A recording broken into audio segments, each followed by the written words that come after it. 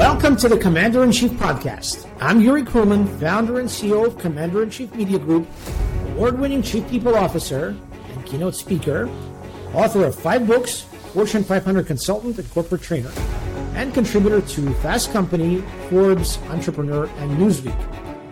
Our mission at Commander-in-Chief Media is to help 100 million people around the world in the next 10 years to do their life's best work in the here and now.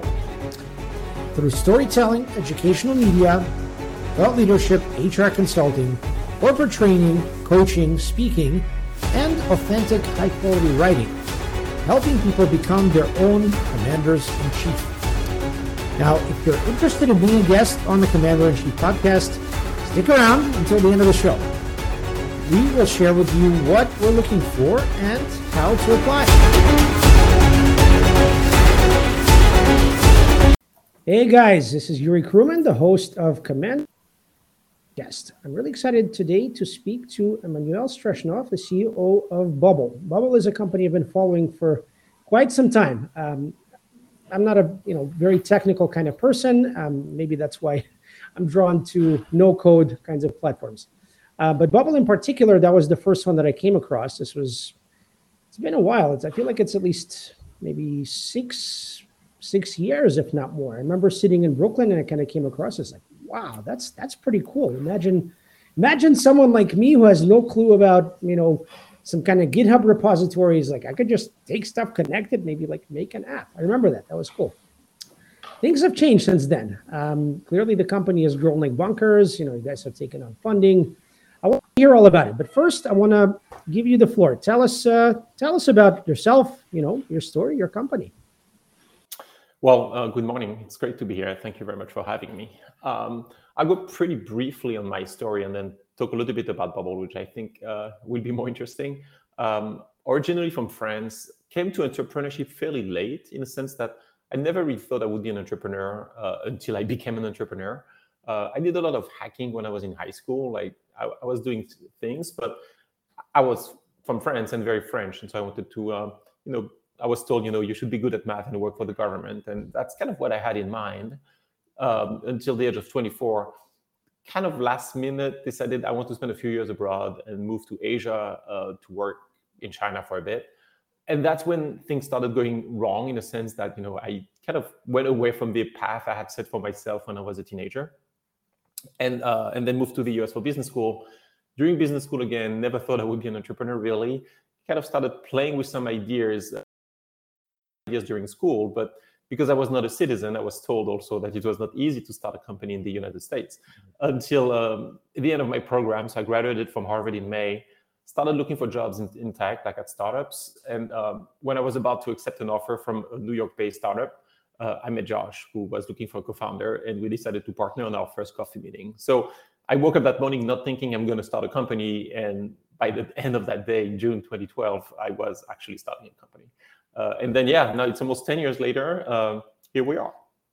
We've had a little bit of a non-traditional journey, as you pointed out. Like we've been around for a long time. Probably we're the earliest player in the no-code space for small businesses, startups, and individuals. I would say also the companies that try to push the limit of what you can do without code further than the others, in the sense that the product takes more time to learn, but is much more powerful.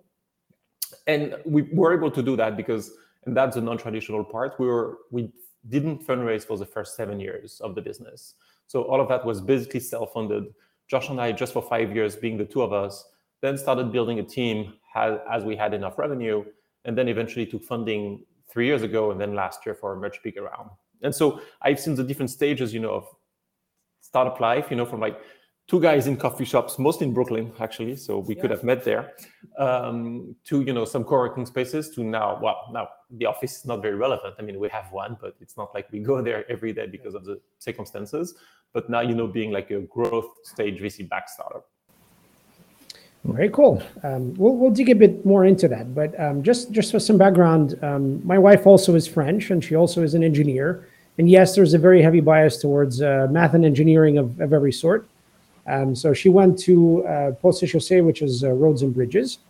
Yeah, I did the same thing. Uh-huh. I did the same thing. Yeah. Well, there you go. Yeah. So, But I presume she's not building bridges right now, right? no, she's not. She works at Estee Lauder actually, and she does kind of the insourcing infrastructure, if you will, the business analytics, business intelligence, that kind of stuff. Interestingly enough, maybe I don't talk enough about my wife on the podcast, but that's not for this. So civil engineering, and then, there's business school is one very common path. There's consulting, there's finance. I mean, those are the prototypical things. So you're right. Even though now, if you look at Paris and the startup ecosystem, it's booming. It's one of the very best, certainly in Europe, if not the best. Yep. And, it's spilled over well into the US and Israel and other places. So I definitely appreciate that, you took a different route. So let's dig a little bit deeper into your journey. So first of all, let's talk a little bit more about Bubble. So yeah, okay.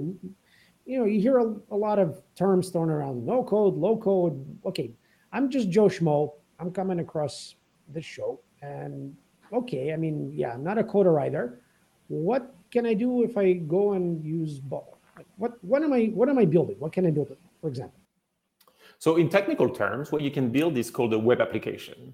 A web application is a website that has functionality similarly to Twitter.com, Airbnb.com, all these services that people use, where the website is not just something that shows information, but something you can interact with, and you're going to be able to interact with because there's going to be a database. So if you're building Yelp.com, for instance, you're going to have all the apartment, all the restaurants, all the reviews, all the different things that shows.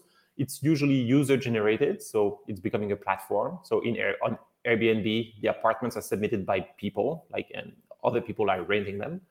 And you can have very customized flow in a web application saying, when you click on that button, it's not just going to take you to another page. You can start charging credit cards, sending emails, like doing all kind of things that create real functionality. And so what Bubble lets you build is basically that. And today, I'm very proud to say we're the only tool on the market that lets you build something like this.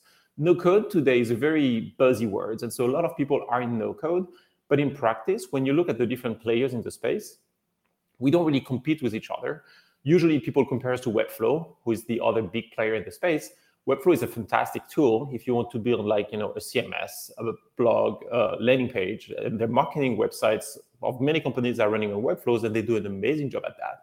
But if you're trying to build something like Airbnb.com, when you're going to have users creating an account, submitting apartments, another type of users, creating accounts, searching for the apartments they want to book them, have the financial transaction happen, you're not going to be able to do that with Webflow, and you will be able to do that with Bubble.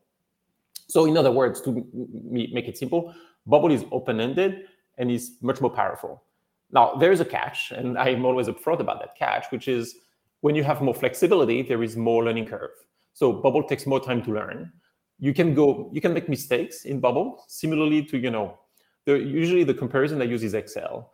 You can build a financial model or a family budget on Excel, but if you make a mistake in your formula, you're not result.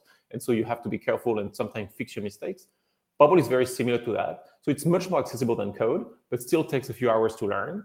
And you're going to have to, build your product like an engineer would, but the is it's not with code, which in practice expands, the number of people that can actually build things by probably a factor of 100. And that's a very cool part.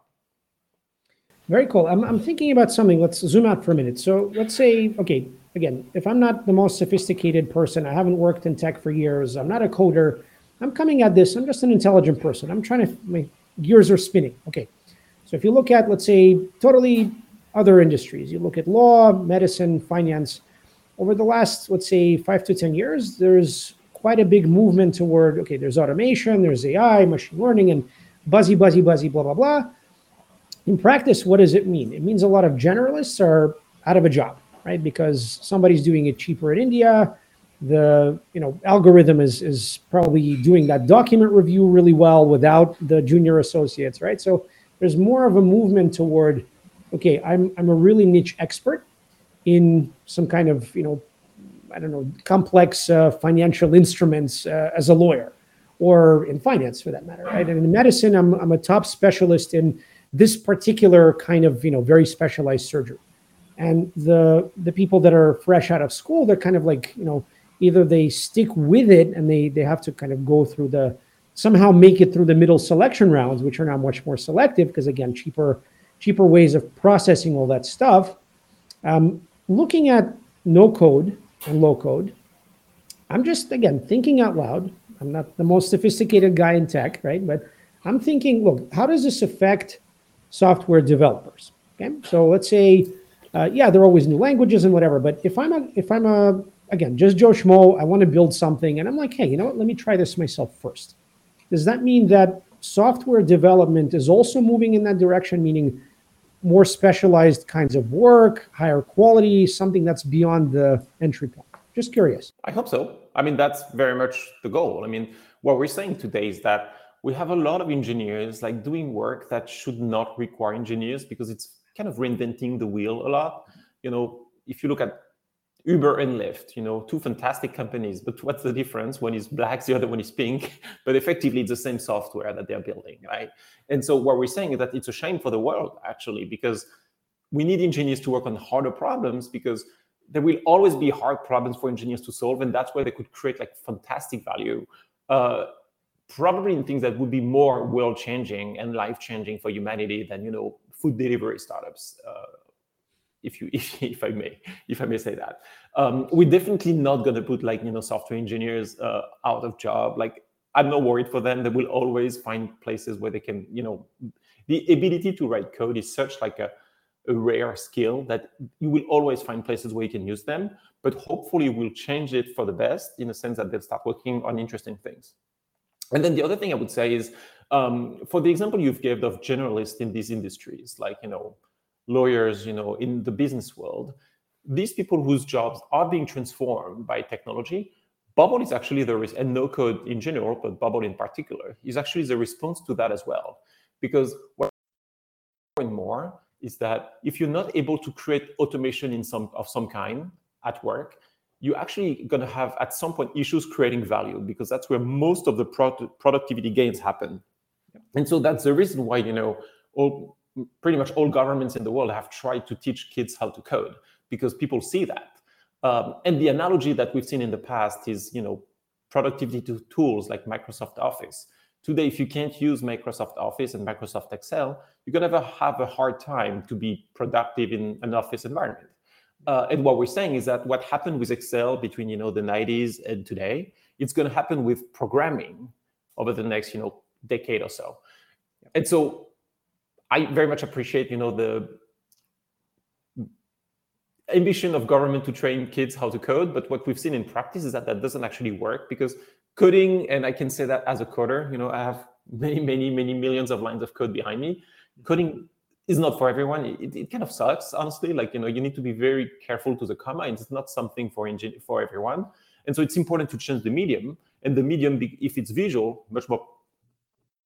That's exactly what Bubble is about. So the hope is that people who are getting some are being concerned about, the value they can create at work because they can program, should get on no code, because that's actually how they can catch up. Very cool. Yeah, thank you for that perspective. I think it's definitely helpful just to understand that alarmism is just that, right? Somebody needs to write a story somewhere, and this profession's out of business, or it's a lot of blah blah blah. There's plenty of room for everybody to do their thing, especially in coding. Cool. So I want to go a little bit deeper into your story. So we talk a lot on this podcast about pivot points. And, it's not just like, I had a hard time pitching investors. Okay, everybody has a hard time pitching investors. But, you're someone who comes from, you're an immigrant, right? You came from France. And, you came from a different background. When you entered business school, I think, I don't know what percentage of, let's say, business schools in particular, at Harvard, where you were in your class, what percentage of people were coders? But I would venture to say it's probably not a very large proportion compared to bankers, consultants, etc. So, Given the pivot points that you've had both in your career and with growing Bubble, and getting it into the market, helping people kind of to understand, to educate them, to take us through some of those pivot points that have been particularly difficult. Difficult as painful, or pivot points that just made me realize I wanted to course correct what I was doing? Because I can see it either way, actually. Any and all of the above. All are helpful. And it doesn't have to be specific to Bubble, actually. Not at all. Not at all. So when I was in business school, I actually came to business school with the idea of being an investor or a banker. And it's not like particularly original when you go to HBS. I mean, that's what Harvard Business School is known for. Yep. And the pivot point was the week when we interview for companies in January. And it's a pretty weird week. It's before classes start again during the winter break. It's like really cold in Boston at that point because it's like late January. I don't speak in Fahrenheit yet. That's one thing I need to learn in the US. But in Celsius, it's minus 18. It's really cold. Like it's like freezing cold weather. We haven't seen these kind of temperatures for years. And I remember wearing my suit to the hotel that is close to campus where we're interviewing and spending days interviewing with banks. And the turning point, the pivot moment was at the end of the week and maybe the weather, because I mentioned the temperature here, because maybe that was kind of the reason why I was not happy. But I remember coming out of that interview week being like, this is not what I want to do here. Like, I'm not enjoying what I'm doing in these interviews. Like the kind of things I'm talking about is not what I want to be thinking about when I go to work and when I work. The people I'm interviewing, I mean, they're very nice, but it's not the kind of people I want to be working with every day. And no offense, I mean, it's just like a different personality, different type, and we're driven by different things. And I ended up spending my summer in fashion. And that was really not the plan when, I joined business school. And I ended up spending time in New York at Prada for the summer. I'm trying to think of other things. Like Bubble is a little bit different because it's been such a long journey where you do the same thing, but then you incrementally change things. Like obviously when we started and just had 2 people for 5 years doing everything ourselves, you don't think in scale. Like you think in, let's be extraordinarily efficient in what you do because we just have 4 hands to do everything. We were constrained by cash at that point, and I still think it was the right call not to raise money. So we didn't really have our options here. And we had to, support already a few thousand users at that point. Like it was not like totally nothing. And so you have to find ways to do things that are incredibly scalable, sometimes at the cost of quality, like bluntly, if you just have 2 people doing everything, it's not as high quality as if you have an entire team doing everything. I did all of support myself for 5 years. I think I processed more than 20,000 tickets personally, support tickets.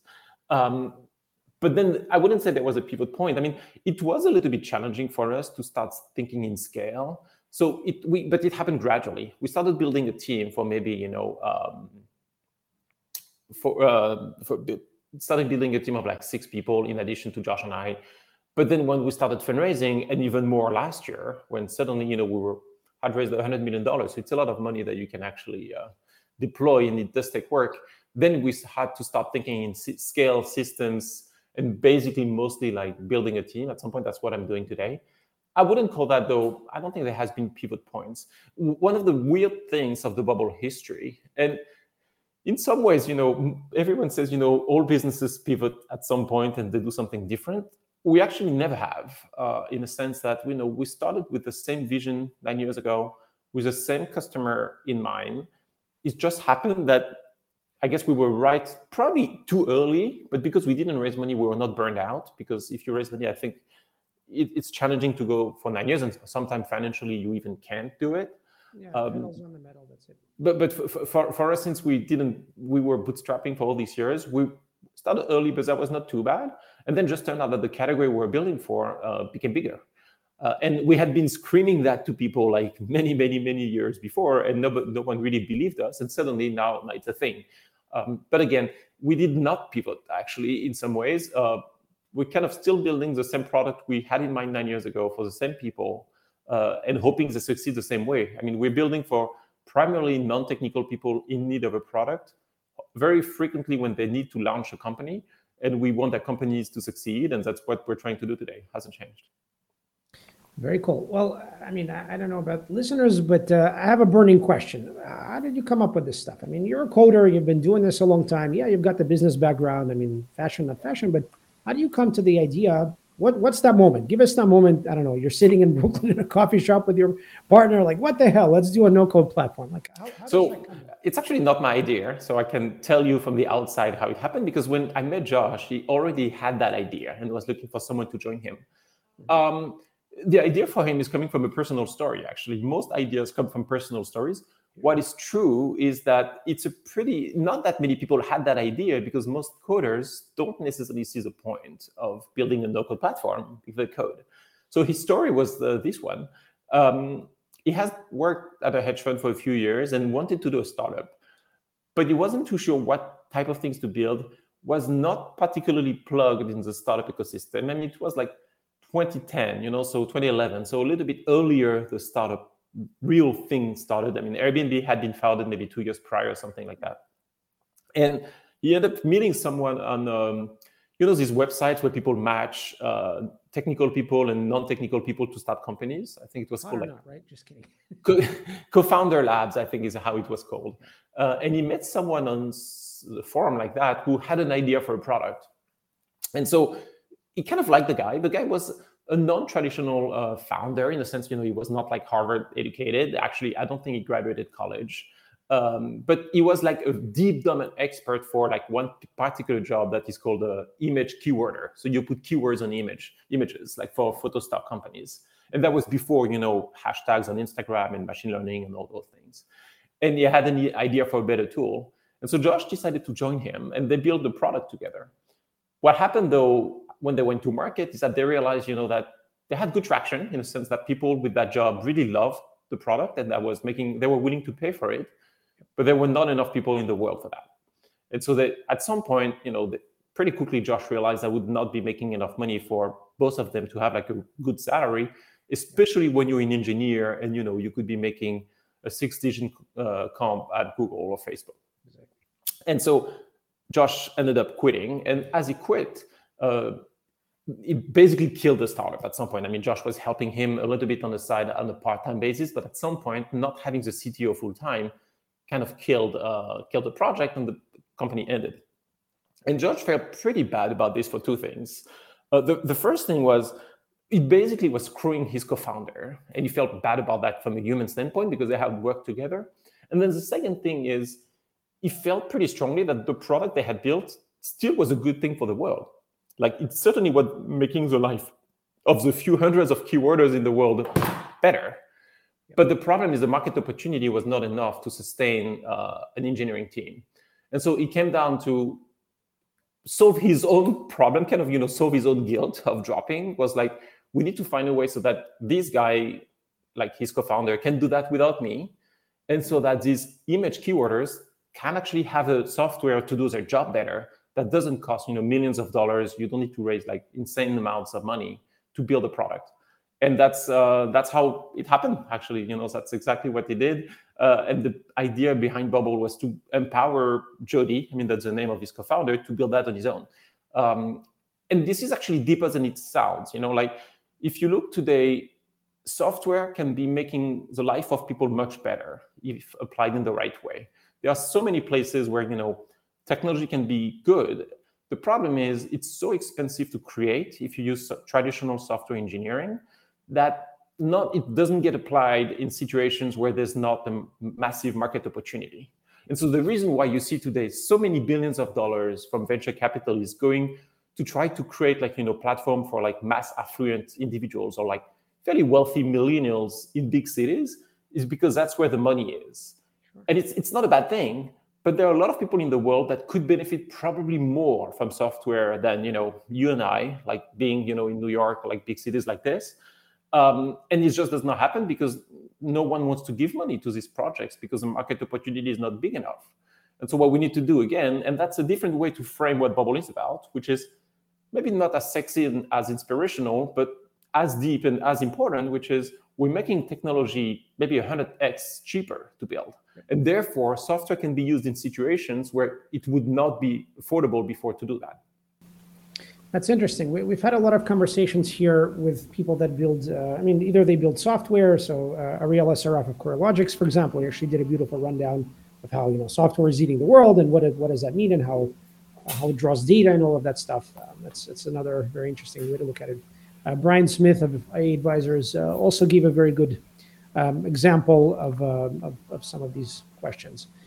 infrastructure, right? I mean, for me, it's not as sexy because you don't have Juicero, you don't have some kind of a product that but it's something that is selling the pickaxe. That's always going to work, right? It's much harder to build in a way, but it can democratize things. It can democratize access. It can create all kinds of effects of much greater magnitude. So for me, that again, I'm thinking back, in the coffee shop back in Crown Heights, where I was sitting, I think 6 years ago, and I found Bubble. I was like, wow, I didn't take it far enough, I guess, too many other pressing concerns, whatever, but it really stuck with me. It was like, wow, I can, without any background in app making or, coding, I can go and just like play around with it, connect data sources with outputs. I can, design what the app looks like, and I can actually do some interesting operations. And imagine I could, if I had maybe more time, I could actually build something useful for myself, never mind for someone else. Yep. I'm glad that this has come now to a much kind of greater audience. I'm glad that there's a lot more funding in this direction. There's a lot to say, which we won't say. Last thing I want to ask you before you go. So every guest who comes on the show gives us some element of life wisdom around any or all of 4 conversations around, with one's body, mental models and life skills, dealing with other people, and God or the universe. So share with us anything you can around any of those 4. We'd love to hear it. I mean, I guess I'll talk about my own experience, and I want to preface this that I know I'm very privileged, and I had the opportunity and the safety around me to choose what I wanted to do. And so if you are in that situation, and it's not everyone, but it's a fair amount of people, if you have like a good educational background or, some family help if something goes wrong, I very much recommend going from something that is truly exciting. And something truly exciting means, am I willing to do this for 10 years on a very low salary and still enjoy my life? And in our case, that meant is, I pretty much didn't have any salary for 5 years, and I loved what I was doing. And clearly, I mean, I knew that if things were to work out, financially, I would be doing well eventually.